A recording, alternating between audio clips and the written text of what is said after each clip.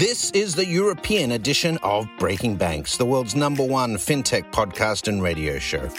We bring you the European unicorns, startups, founders, regulators, and leaders innovating the rapidly evolving fintech scene today. A truly localized podcast with both English and local language content, with some of the world's most well-known hosts and influencers in the fintech sector globally. Join us every week as we explore what makes the European Union a phenomenal proving ground for many of the fastest growing fintech players in the world today. Okay, let's roll.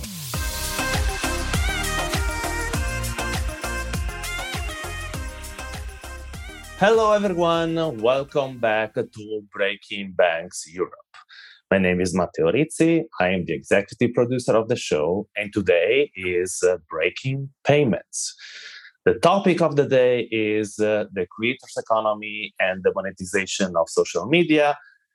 Thank you to Tunes, one of the partners of the Breaking Payments show, to bring us this amazing array of guests and this super interesting topic I frankly knew very little about until they brought it to our attention. And, this super interesting tool to learn something that is likely to become one of the biggest drivers of what I would call the new economy.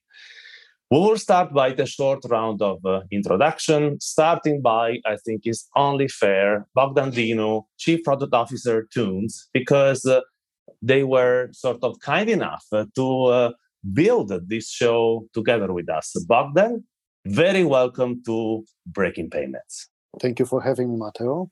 Good day, everyone. My name is Bogdan, and I'm based in Singapore. I have been working in fintech for the past 20 years. I started in tech and switched to product about 12 years ago. And today I'm part of Tunes team. And I joined Tunes about 2.5 years ago as chief product. And since then, we continue to innovate in cross-border payments. And for those of you who don't know Tunes is a business-to-business company, and we help other businesses to move money cross-border in a very efficient and a very cost-effective way. We are headquartered in Singapore. We have global offices in all the major cities. And today, we process more than 50 million transactions per year in about 127 countries. Our traditional type of customers are neobanks, payment service providers, but also some of the big platforms, some of the big marketplaces as well. And we give them access to our payments network, which is very crafted to their needs. And we help them to send a payment as simple as sending a WhatsApp message. And of course, bringing the topic of today into discussion, this applies also for social media platforms. And we help them to pay out to their creators, regardless that the creators live in Ghana, they live in Brazil, or they live in Thailand. It's a one-stop shop solution. Thank you very much, Bogdan. I am lucky enough to have two friends in this call. I'm going to introduce the first one, Eloine Barry, CEO of African Media Agency. Eloine, welcome to Breaking Payments. Thank you so much, Matteo. Thank you for having me. I'm so happy to be part of this show today, to learn from everybody. I think this panel is phenomenal. So I am the founder and CEO of African Media Agency. I'm currently based in New York, which is a bit of an oddity because the rest of my team is on the continent, in Ivory Coast, in Dakar, across Francophonic Africa, in Kampala, in Johannesburg, and Durban. Hopefully, we will make our way back to the continent, but this is basically where I'm based. I'm a child of the diaspora. I've always been inspired by giving back to the continent, understanding that I've had more luck than some of my cousins or family members who stayed back home and didn't have a chance to study abroad. I'm passionate about media, social media, empowering journalists, entrepreneurs, and delighted to be here today. Thanks, Matteo. Africa being the youngest continent, and creator economy being very close to the youngest part of the population, we thought it would be super valuable to have you in the show. Now to the second friend from my past, actually, back to Swift, Michael Callas. You have changed 3 jobs since I Ciao, met Matteo. you back then. Yeah, just a couple. I'm a wanderer. Good to see you, Matteo. Good to see you too. Welcome to the show. So, Michael, a couple of words. Sure. So I lead a product called LOU for Talent House, Talent House AG. Talent House is the world's largest platform connecting creatives and big brands. And we do work with 9 of the top 10 largest brands in the world, or best brands in the world, according to Interbrand. We've been around for 13 years, and we've grown our community to over 15 million people around the world, creatives in 195 countries. So what that means is that we can empower brands to create or to sort of launch the most authentic possible narrative, right? Matteo, when I first met you, I was at Vodafone Group, right? And I was working, as you know, very, very hands-on on M-Pesa, M-Shwari, Kenya, Ghana, et cetera. And we always, it's very inauthentic to try and tell a story that is Kenyan when you're sitting in London, right? And so we really empower brands to be able to do that because we believe that great stories and great narratives can come from anywhere. As you know, I'm a fintech guy through and through. Since we're OG, right, Matteo? Tripping around London, going, this is what fintech means. We think, and so I've been very lucky to build digital banks all over the world. Sort of got my feet wet at BBVA Bank in Spain before I met you, and then have gone on to run a couple of VC funds and that kind of good stuff. I'm more of an investor than a builder, but now I'm back to being a builder, and it's super fun. So great to be with you all. Thank you very much, Michael. And last but absolutely not least, Laura McCracken. We never met, never had the pleasure to. You have a super intense life before this new intense life at Accenture, I'm sure. And you are extremely knowledgeable on this topic. You published a study. I thought we are extremely lucky to have you. And most importantly, welcome to Breaking Payments, Laura. Thank you. I'm excited to be here. Yes, Matteo stalked me on social media, which is great. Guilty. Yeah, it was awesome. Good use of LinkedIn. Very good. Anyway, so I'm really happy to be here. I'm Laura McCracken. I'm responsible for e-commerce and payments globally at Accenture. My background. So what I do is I work with platforms, brands, retailers to help them to light up social commerce around the world.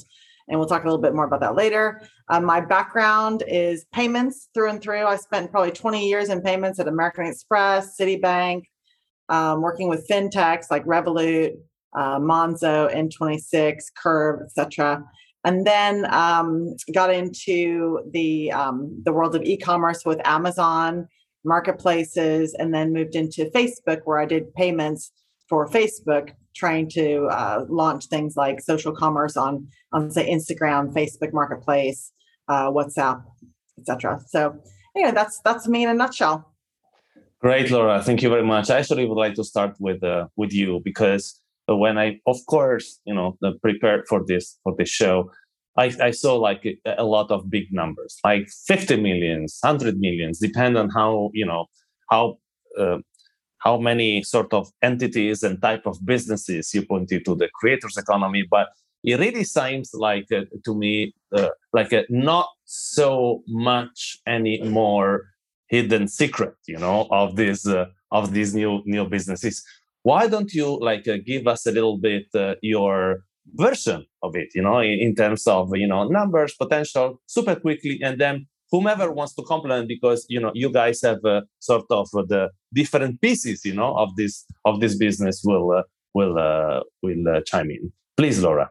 Great. Well, to put it into context, I think most of us here know that e-commerce is approximately 20% of total commerce in the world on average.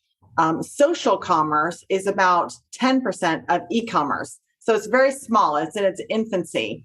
It's very large in countries like China, and it's growing in India, Brazil, Latin America, Southeast Asia. It's still very, very small in mature markets. So that's one of the things that I'm most interested in is the difference between developing and mature markets, probably driven by the difference in payments infrastructure. But to give you a number, put a number on this, we did a lot of research at Accenture to figure out how big is social commerce going to be in 2025. So it's going to grow from 10% of e-commerce to 17% of e-commerce by 2025, and that's $1.2 trillion. So it is a big number. And to give you a little anecdote, my favorite story is about the two top live streamers in China that sold 3 billion in product in one day through live streaming on one of the big super apps. And that is, again, 3 billion. That's 3 times more than Amazon sells in one day, just to put it into context. So the power of social commerce is tremendous. And I think today we're talking mostly about creators. I think creators have a huge opportunity. I think it's going to, giving you another quick stat, in China, 30% of the people who are using social media are creators, as opposed to in the West, 1% of us social media users are creators. So we are really at day one in the West. So I think that if you look at everyone in China is like participating in this, and you see it also again in the other markets where it's a people-powered revolution. So anyone can become a creator, anyone can become a brand, and they can sell through social commerce. Super interesting. And Bogdan, thank you again. So for soon being brought this subject to this podcast. Actually, the first time we talk about it. So how do you guys empower this? Yeah, I think to build up on what Laura mentioned earlier, today many people can do money out from their passions, right? And this is what was shifting to the past few years. And the new celebrities are the content creators. Some of them are actually being influencers, and therefore they have the power to affect the purchasing decisions of others because they have some knowledge or they have some authority and so on and so forth. And there are several ways that for creators to do money online, right? But I think in most of the cases, they revenue share with the platform where they operate. So let's say if you are a popular Medium blogger, for example, you can generate income that comes from the money that Medium earns from their subscription, and they are going to share that with you, right? And we also seen into the past few years that the media consumption is changing, right? So if you look in this forum of 6 people, when was the last time when any of you watched TV, right? Like regular TV, and we've seen that the Gen Z and the millennials make up most of the content creator demographic. And these are all the people that have born between 81 and 2012, I think. And many are drawn to the creator economy because of flexible working hours. They feel that they are into control. They feel that they are being their own boss. And content creation can be a big money maker for them and a highly influential marketing tool. So this is what we observe also in tunes from our customers that we serve within the social media and creator economy platforms. Michael, and then Lee, we started talking about you're in the talent space basically and in the passion space. But at the same time, one could argue that all these platform like the YouTube that today are actually empowering the creator economy existed already 10 years ago. Why now, and why all this emphasis on the business now? I wonder if you could just indulge me with a half step back, right? Creator, sorry, but Matteo, you know me, right? Creator versus creative is a vastly different human being. Right. So if we want to define an influencer as a creator because they create a video about a product, I can accept that. But, we're in the space of creatives, right?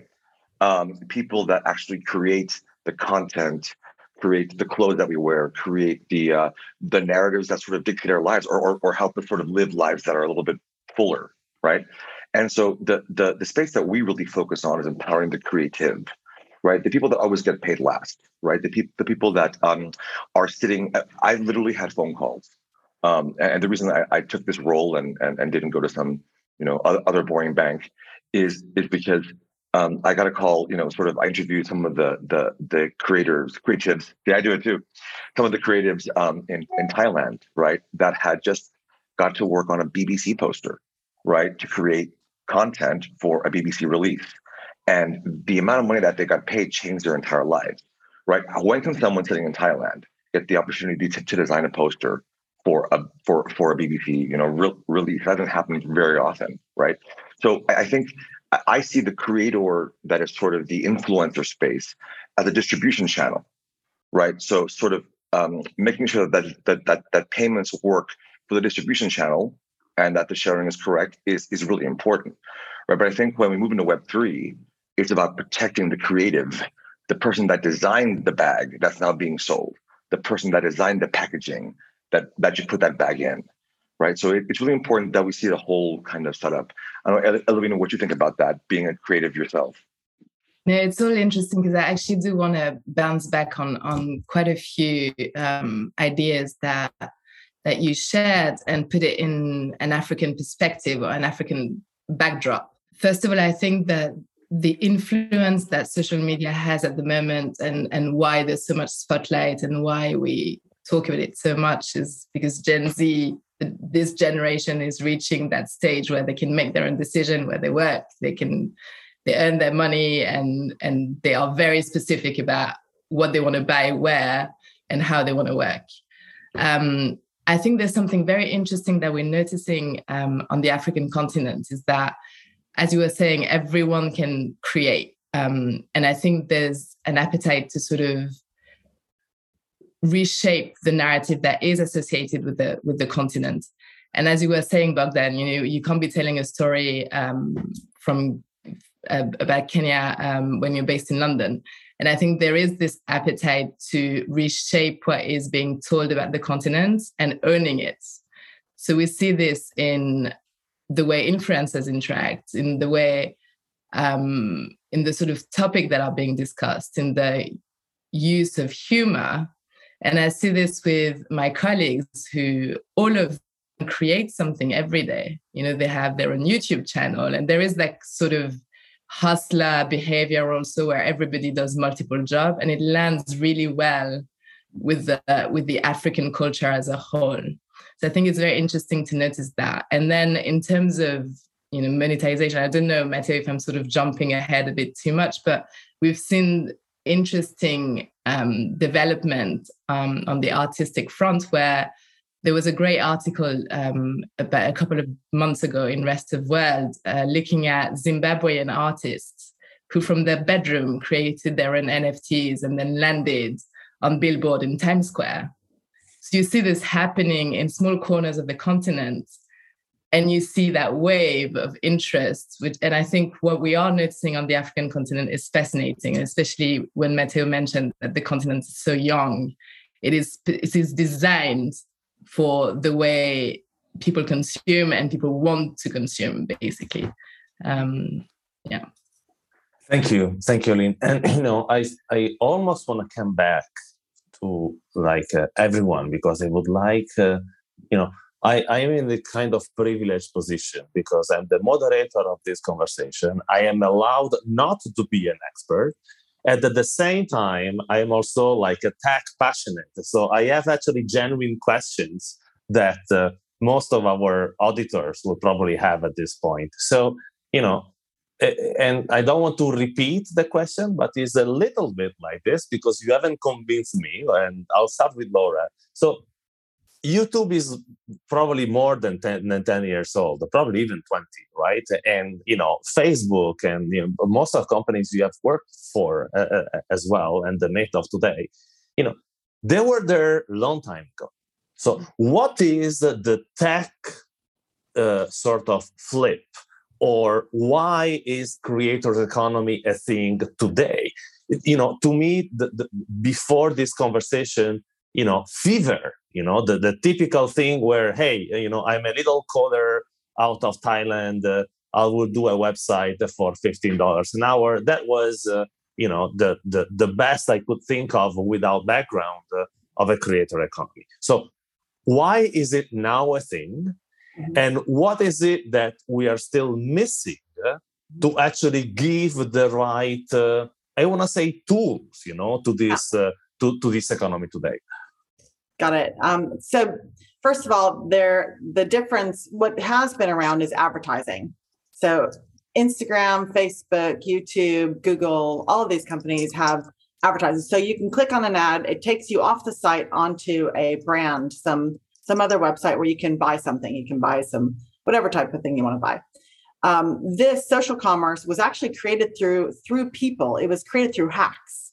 So you see in Africa or in India you'll see that people were using WhatsApp as a channel. They were creating WhatsApp groups, and they had moderators of these WhatsApp groups to make sure that the sellers, influencers, creators, sellers, merchants were legitimate, and they were moderating kind of what was happening. So this is how social commerce got started, again, through hacks from people. So what's missing? Good question. What's missing now is, I think, payments. So if I look at Instagram and Facebook, because I worked there, one of the things I needed to do was light it up with being able to allow people to transact natively within the app rather than sending them off into another website. So what this does is it opens it up for anyone, any creator, to sell on YouTube. Let's say you could be live streaming on YouTube and have a buy button where people can actually purchase from you right then and there. Or they could buy, we can talk about NFTs later for you. Michael, when we talk about real creatives, I think real creatives could use NFTs, but that's the missing link, is the payment piece for the consumer to buy and then for the seller to receive funds. And I would add on top of that, to continue on payments, that one of the challenges is actually, as you mentioned, Laura, on the sellers to receive funds, right, on the creators. And particularly when they are in more emerging markets. It's very easy for platforms to send funds in the US, in Western Europe, but when the creators are, based in more emerging markets like Africa or in Southeast Asia or in Latin America, then it starts to become more difficult. And the second one, and maybe we speak about that a bit later, is really with regards to rewards and how these platforms can incentivize their creators to come on board. Mm-hmm. And I think to come up to the question that Matteo mentioned, like what happened into the past 10 years, sending these rewards become a bit easier, right? Thanks to the more fintechs that enabling that. Sending a reward even of $2 in Latin America is now possible today and even profitable. And to come again back to the question, I think what changed into the past few years, and I mentioned earlier, is that a lot of creators, they figure out that they can do some money out of pursuing their passion practically and sharing this passion with people in their niche. And this content creation can sustain their daily business. I think another factor was that brands, they have realized that consumers put a premium on creators, and they have struggled where brands are struggling to build a relationship with consumers. The authenticity of the creators actually help. And I think we've seen that shift into the past 10 years.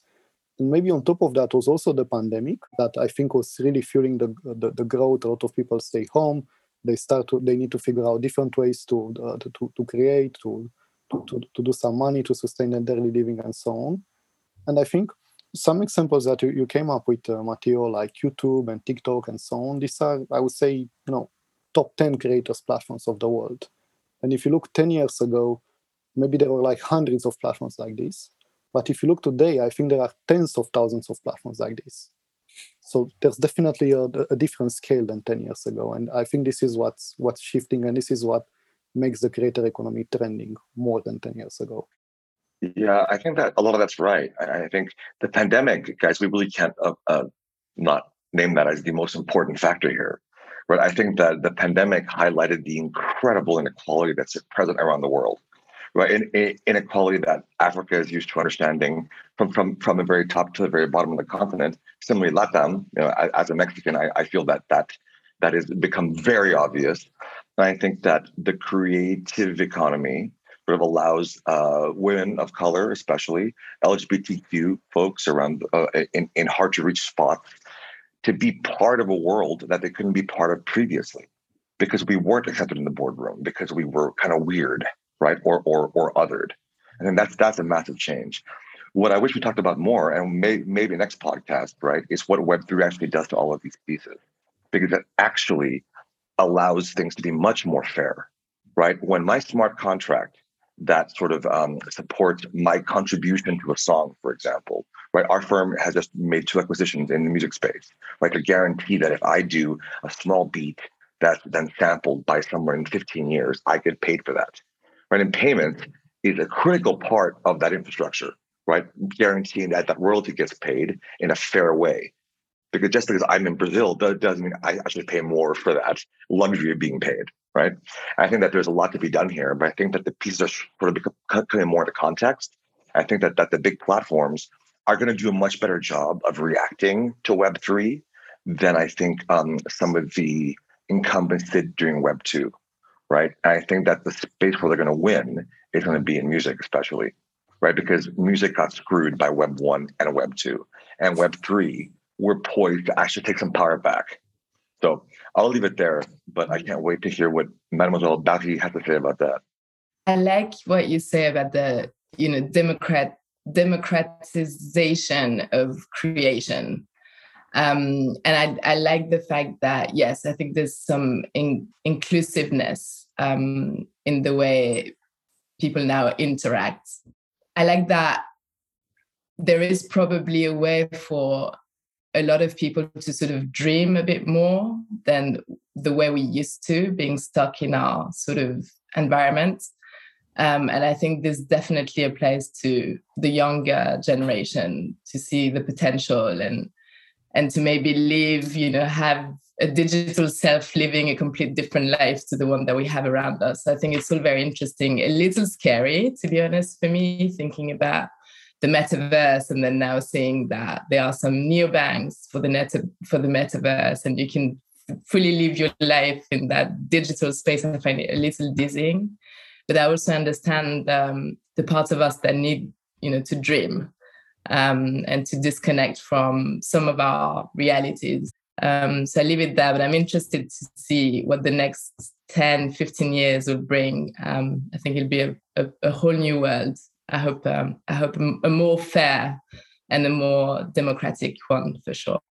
Thank you, Elaine. I was realizing that I'm speaking about NFT, metaverse, and the creators economy when I have my 2 parents at home visiting in Lisbon, and I spent an hour explaining how Netflix works, to my mother yesterday. So the tech gap in these 2 moments, bless them, was pretty big.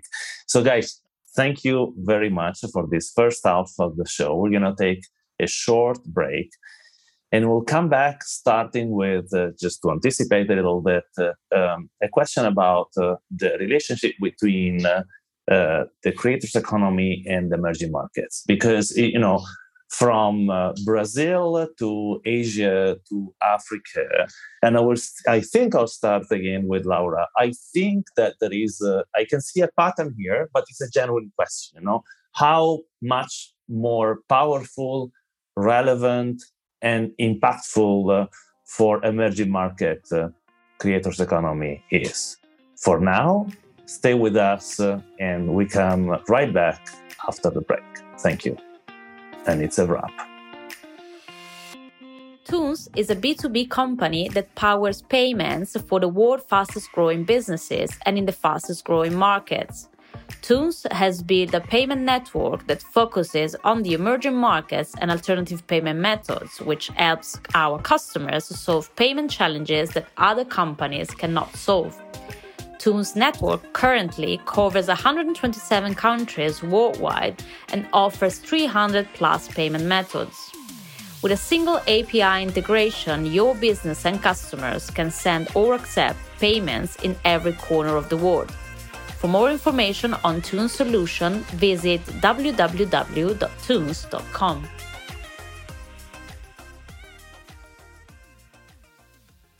Hey guys, welcome back to this Breaking Payments show number 130. We talk about creators economy and the monetization of social media. In the first part of the show, we mentioned a lot emerging markets, and actually 3 of our guests are actually connected by what we could arguably. Elaine is maybe the exception, but she actually works in the continent with the three emerging economies, Southeast Asia, South America, and Africa.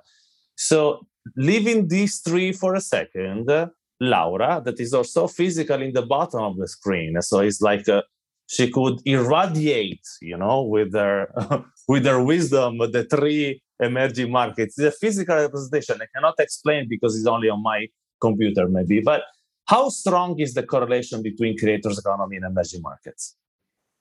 Well, it's huge. And I think partly one of the reasons that the creator economy rose up in China, for example, was that there was a dearth of commerce opportunities.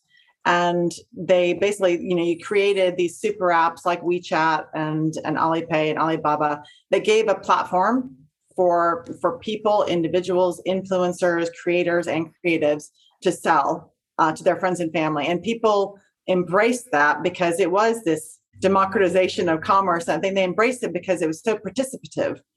And then you saw that that's kind of grown in all throughout Southeast Asia. You're seeing super apps develop. It creates the right platform. It's happening in Brazil and other countries.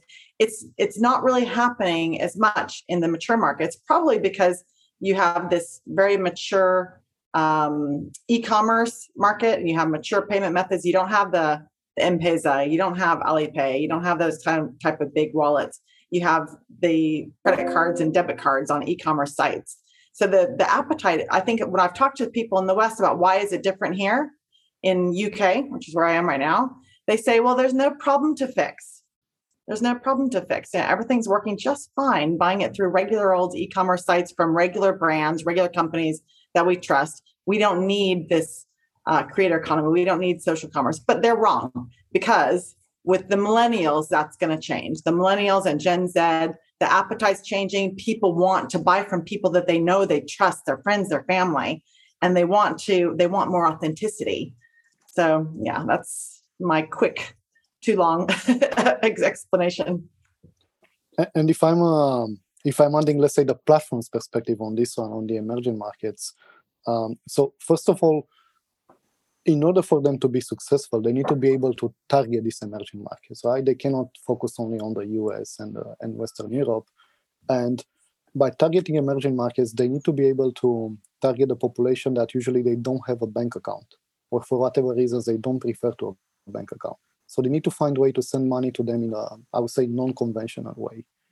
And second, the challenge that we see with emerging markets is that sending small amounts, let's say either as a creator reward, either as an incentive, when you say $1 to $2 or $3 or $5, it is very inefficient today.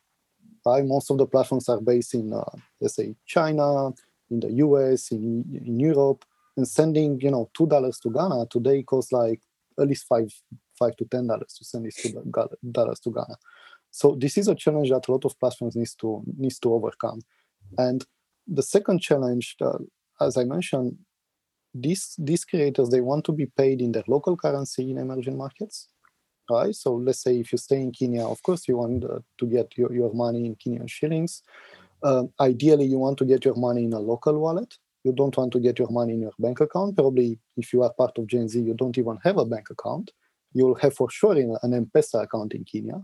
So they would like to get their money in the, let's say, mobile local wallet of their choice. And eventually they would like to get their money in real time, right? So when the the platform payout to this creator, ideally 1 second later they can check their bank account or they can check their M-Pesa account and the money will be there. And for some of them in emerging markets, this is crucial to support their daily expenses. And this is where the platforms actually step in and actually can have a really big social impact. Michael, what do you think? I think a lot of that's right, Bogdan. You're right on the money. Pardon the pun. I do think that there's a lot of sort of maybe some missing nuance here, right? Making payments work quickly requires a government that supports a clean KYC that makes sense, that sort of is inexpensive, right? And that AML laws don't get tripped up, right? We have that problem now. The reason that we built LOU was to sort of fix that problem, or try to fix that problem in a local way, right? And for it to be efficient and for it to make any money, or for it to be sustainable, we can't just throw VC money at problems. We have to sort of fix them from the ground up. And I think that there's a lot of there's a bit of a culling, I think, happening in the industry, where people are talking a lot about what their platforms can do, and then there's firms like yours, I'm a fan of, right, actually can deliver that last mile. I think also we have to look at the behavioral aspect of things, right? Like in Mexico, where my mom is from, although my family were immigrants to Mexico, right, from the Middle East, which is complicated, as you can imagine, right? But the way women save, right, is quite different. Actually, very similar to Kenya and Ghana, where I spent the most time in your great continent, Mademoiselle Barry. And you sort of have these group savings things, right? And it's sort of like family guilt makes you save more than any bank app could, right? So I think we have to sort of mimic those behaviors as well. One of the best moments of my life was being able to work at BBVA and do things in Mexico and go, oh my God, I know how to do this because my aunts all save money this way, right? And so I think that those elements that I think some of the larger global platforms need to get smart with. And we have arguments about it at my team all the time. Like, that makes no sense. I said, yeah, but that's how Thailand works, right? I think, I'm going to shut up now and let Elamine come in because I can't wait to hear what you have to say. No, payments is definitely not an area of expertise for me, but I can just speak about some of the challenges that we see across the continent. And there is a need for payment infrastructure. It needs to be built. There is a need for the way people can trade in between countries. Even within the same country, delivery is a nightmare. Finding the right house is a nightmare. I mean, we've seen what Jumia have been through in terms of trying to set up e-commerce on the continent. It is a difficult task. And I think we might be a bit too quick to jump into the whole, okay, great. So we have the people and we have the creators and we have this and that. And then let's think about payment. We haven't really fixed the foundations. And I think there's a lot of work that needs to be done by the governments. I think there's a lot of work that needs to be done by the African Union. I think the AFCFTA is fantastic in terms of trading across different markets, but there is a whole physical infrastructure that needs to happen. And I think until we get there, the continent will be missing out on such big opportunities. So I think in the case of Africa, we need to look at the sort of foundation and probably restart from scratch before really thinking about, as you said, Laura, yes, in the Western world, things work. And in a continent like Africa, there's too much to fix still. So I think it's a matter of priorities and where to start. Okay, now a question that I think that if you follow the conversation that far, you talk a lot at the different sort of part of the conversation about NFTs, about Web3, about the metaverse, and all these three components, have been the hype, of most of the tech talks, but only in the past, I want to say 12 to 24 months, and why is that correlation so strong?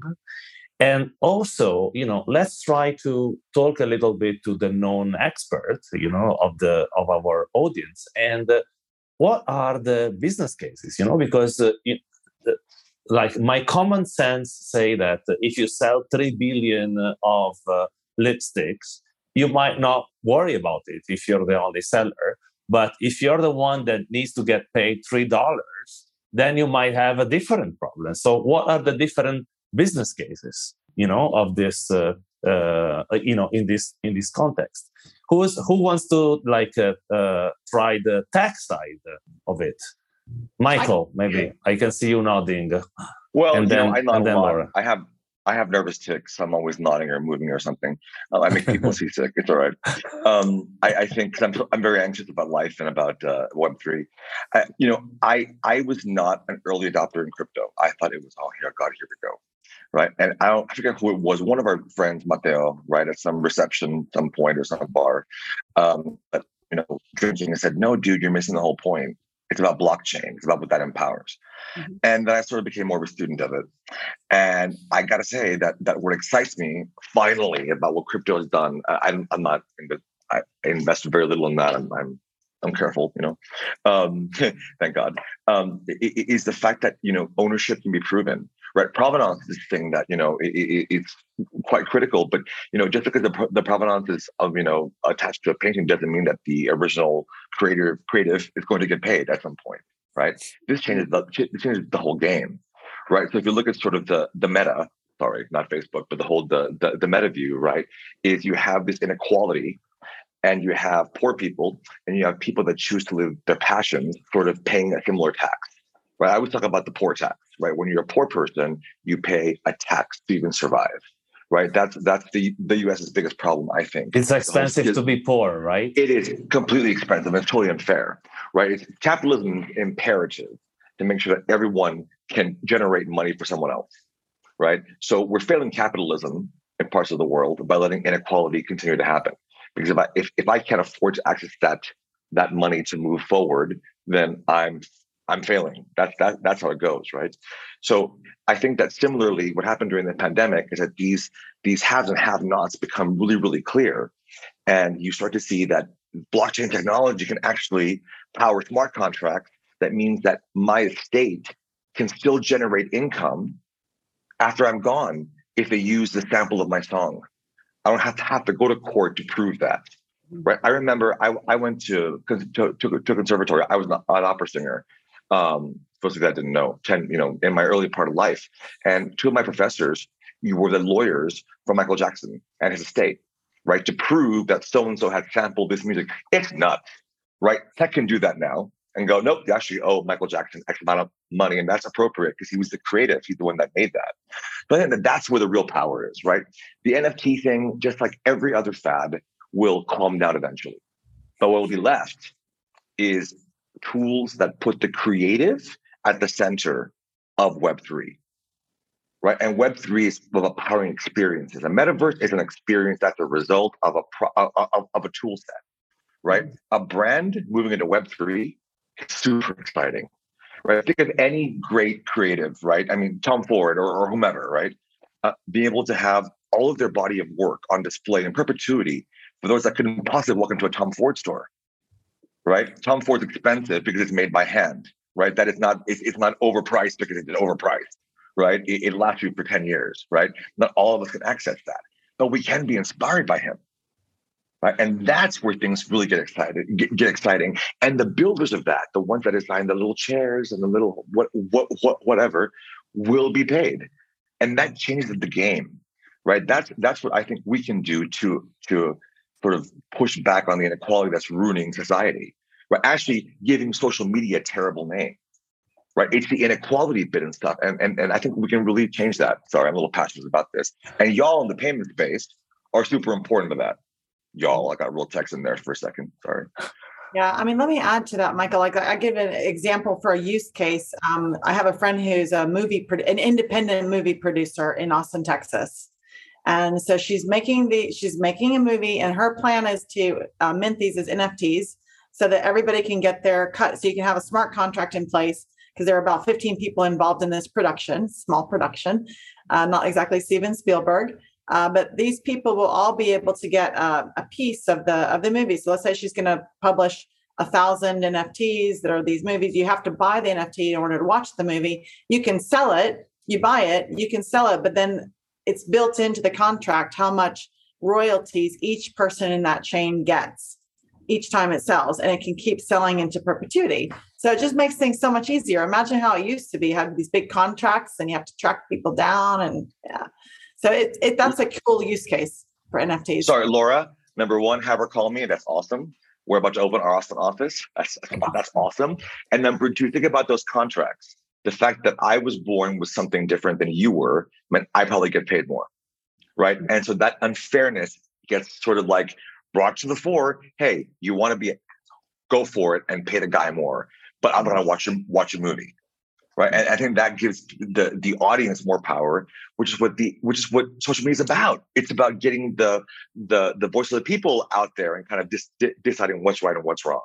So I think that's awesome. Sorry to jump the queue, but I get excited. No, not at all, not at all. And actually, I think that this unfairness is where for an infrastructure lies the opportunity, right? So, and as you guys know, I spent 13 years at Swift, which was a payment infrastructure 0.0 that would be is actually completely not fitting, the type of business that we are talking about. Bogdan, what are the challenges? We're talking about an ubiquitous, instant business that is, completely distributed. How many partners you need to perform this type of instant $2 payment? It is a challenge that we embarked a few years ago to fix it and to make, let's say, $1 payment profitable. And I think regardless of the revenue stream that the platform and the creators are using, they need to find a way to pay their creators, right? And this is usually called in the industry mass payouts, because each of the creator accumulates a balance, right, in the platform, and in the end of the day, or maybe once per hour, or maybe once per week, depending by the success, the platform needs to pay the creator. The challenge is integrating each of the countries where we are present today in Tunes. We need to have local partners, right? In order to, let's say, move money in Ghana, we need to have to work with a local bank in Ghana. We need to work with the major wallets in Ghana. We need to work with cash pickups maybe in Ghana, right? If you think about more emerging countries like Cambodia, even in Mexico, right? A lot of people, they would like to pick up their rewards in an OXXO shop, in a corner shop. So that's one of the challenges that we need to fix. It's very important for creators' economy in each of the countries where we are present and where we serve them to go in depth and to not tell them, if you have a creator in Ghana, you can pay them in a bank account. But if you have a creator in Ghana, you can pay them in any payment method that you want. And the second challenge very connected with that is really maintaining this on a global level, right? So even if you manage to, let's say, aggregate all these countries, maintaining all these connections on a global level, like today we have about 400 partners in our network. This is also one of the challenges, because every year you need to do a compliance check. Every year you need to do some security checks. Every year you need to be sure that your network is in a very good shape. You have 400 partners, Bogdan, and in this very same show, Breaking Payments, we have 4 what I call like new grown-up kids from the block, like Pioneer and Plaid and P-Pro. What is definitely remarkable is this sense of I cannot do it all by myself. These new opportunities are super big. And, thinking of doing the same show with 4 major banks would have been impossible a few years ago, because banks were trying to perform what companies like Tunes are doing now without succeeding, of course, because technology wasn't there, because the market wasn't there. There were a number of reasons why they were unready. Even Swift wasn't ready, right? And bank relying on Swift was difficult. It was very difficult to do it. So I also think that not only market is shifting, but also the mentality on how to approach the business is shifting. Laura, maybe I was actually curious. You by definition are integrating solution with large. You guys at Accenture like integrating large. With large institutions, project of this type. Is the mentality of the large banks and insurances and the more historical players evolving in this way? Because this a bank ultimately could sort of take advantage 10% or 80% of this business. Where are they today, in your opinion? I'm finding that the banks, I get pulled into the bank discussions a lot, where they're trying to understand the digital natives and become more agile. But what I'm seeing is the banks are largely they're trying to evolve, but they're partnering with the fintechs. I think they used to be worried about the fintechs and worried about the new payment companies, but now they're recognizing that, okay, look, we are the banks. People depend upon us. People trust us. They, believe it or not, they do trust the high street banks with their money. So they're kind of they're the old school. They're the incumbents, but they're learning now to partner with the fintechs, learning to partner with the social commerce companies, et cetera, to let them do other part. They're having to spread out their reach a little bit. And sorry, Bogdan, when you sort of when you had this super little interaction, I actually started asking something to Elohim, and it was more like a reflection. So Elohim and I are trying to empower talents in Africa, okay, and to empower coders in Africa that, of course, could be, I want to say, better coached in terms of the performance and the type of university they go to. Because if you're at the last year of a computer science in Togo, you're probably not as well prepared as someone who comes out from the last year of university in Paris or in Madrid. So how we can bridge that gap and how we can make it in a distributed fashion.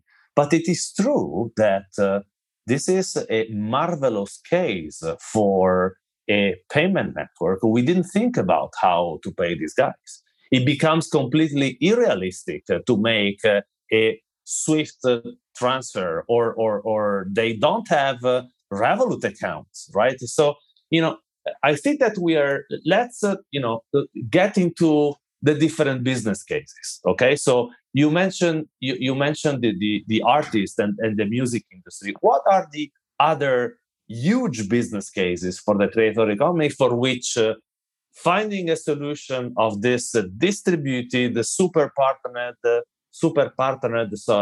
network of payments make sense? Michael.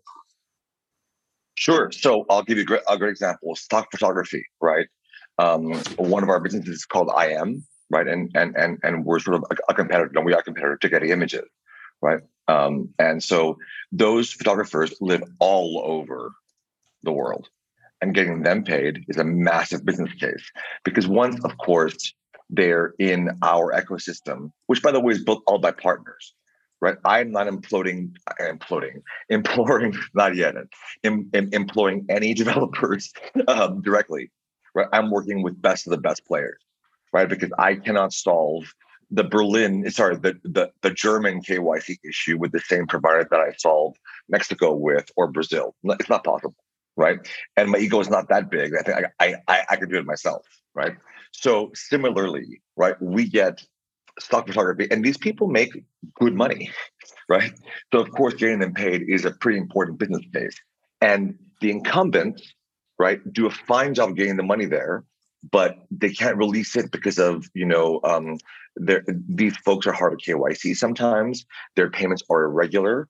Sometimes they're quite large, right? People are going, why are you getting paid this money? Oh, you must be selling drugs. No, I'm actually a photographer, sir, right? But if we set up properly from the beginning to avoid those problems, then we have more incentive for people to keep their money in our ecosystem. That then provides them with, access to financing a camera, for example, a better camera to make them better at what they do, right? Or education. Imagine that, having access to learning from a Scrum Master in London how to properly run a project, for our example in Togo, right? Or learning how to become a working mother that wants to create stuff and then sell it somehow via the social media or the social channels that exist, Laura, to your point, right? So there's a lot of business cases for it. Right. The issue is identifying the creative economy as a sister to the creator economy, which provides distribution and shapes taste. Right. And then it's sort of bringing it all together, which is why we exist. Right. We're going to come out soon with new numbers on how big our community is, and it's growing. It's so exciting. Right. So we have zero CAC. So I can spend money on a better product than worrying about acquisition costs. Which is kind of, why I said yes. Say yes to the dress, I can write a book about KYC and diaspora remittances, and Laura, you're right. I think, fintech might be the best thing that happens to the incumbent banks. I have a funny story. I I have a partner based in Egypt, and he did some work for us, sent us the invoice, all great, sent him a wire transfer. And then my account got frozen. Our company account got frozen because the address of my partner is Yemen Street. So Yemen Street in Egypt, why was I sending money? And this goes to, the whole KYC for people like us, like, really needs to be fixed. It's a nightmare. And yes, the remittances, the amount of money that we pay just to send out a $500 salary is just ridiculous. So I agree, Matteo. There's lots that needs to be thought about in terms of how to go about, creating something new, and where the infrastructure fits in. But I do agree that the key is collaboration and network, for sure. Absolutely. And to add on top of that, I think where we particularly help banks is in high frequency and lower value transactions. And this is something where banks are still struggling.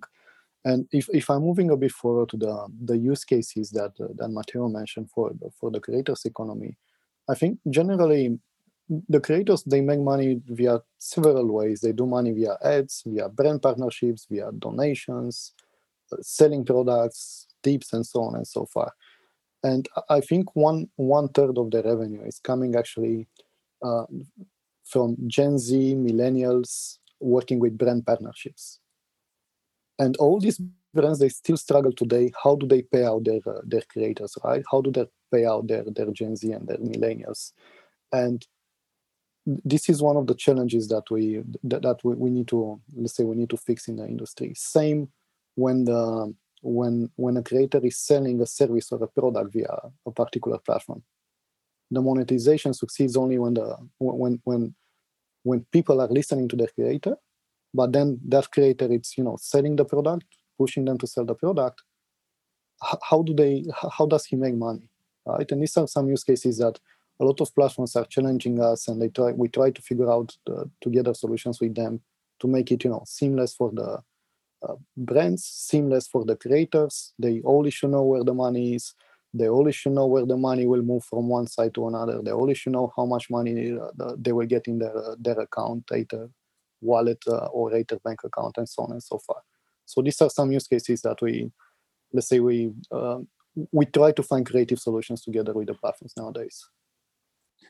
Bogdan, thank you very much. So our time is up. Thank you very much for being with us. I think that we could have hardly found a more compelling crowd to talk about the topic. And deeply, it took a while, especially and some stalkering, indeed, Laura. But I'm happy I did stalk you and succeeded. Thank you. Thank you very much, Elohim, Michael, Laura, and Bogdan again. Thank you, Soons, for bringing the show together. And stay tuned. We'll be soon online. Thank you, guys. Thank you. Thank you. Take care, guys. Thanks, everyone. God bless. Bye. Bye-bye. Thank you. Take care, everybody. And it's a wrap. Thanks for listening to Breaking Banks Europe, a Provoke Media podcast in cooperation with FinTech Stage. Don't forget to tweet us out, shout out, or post to the team at Breaking Banks EU on Twitter.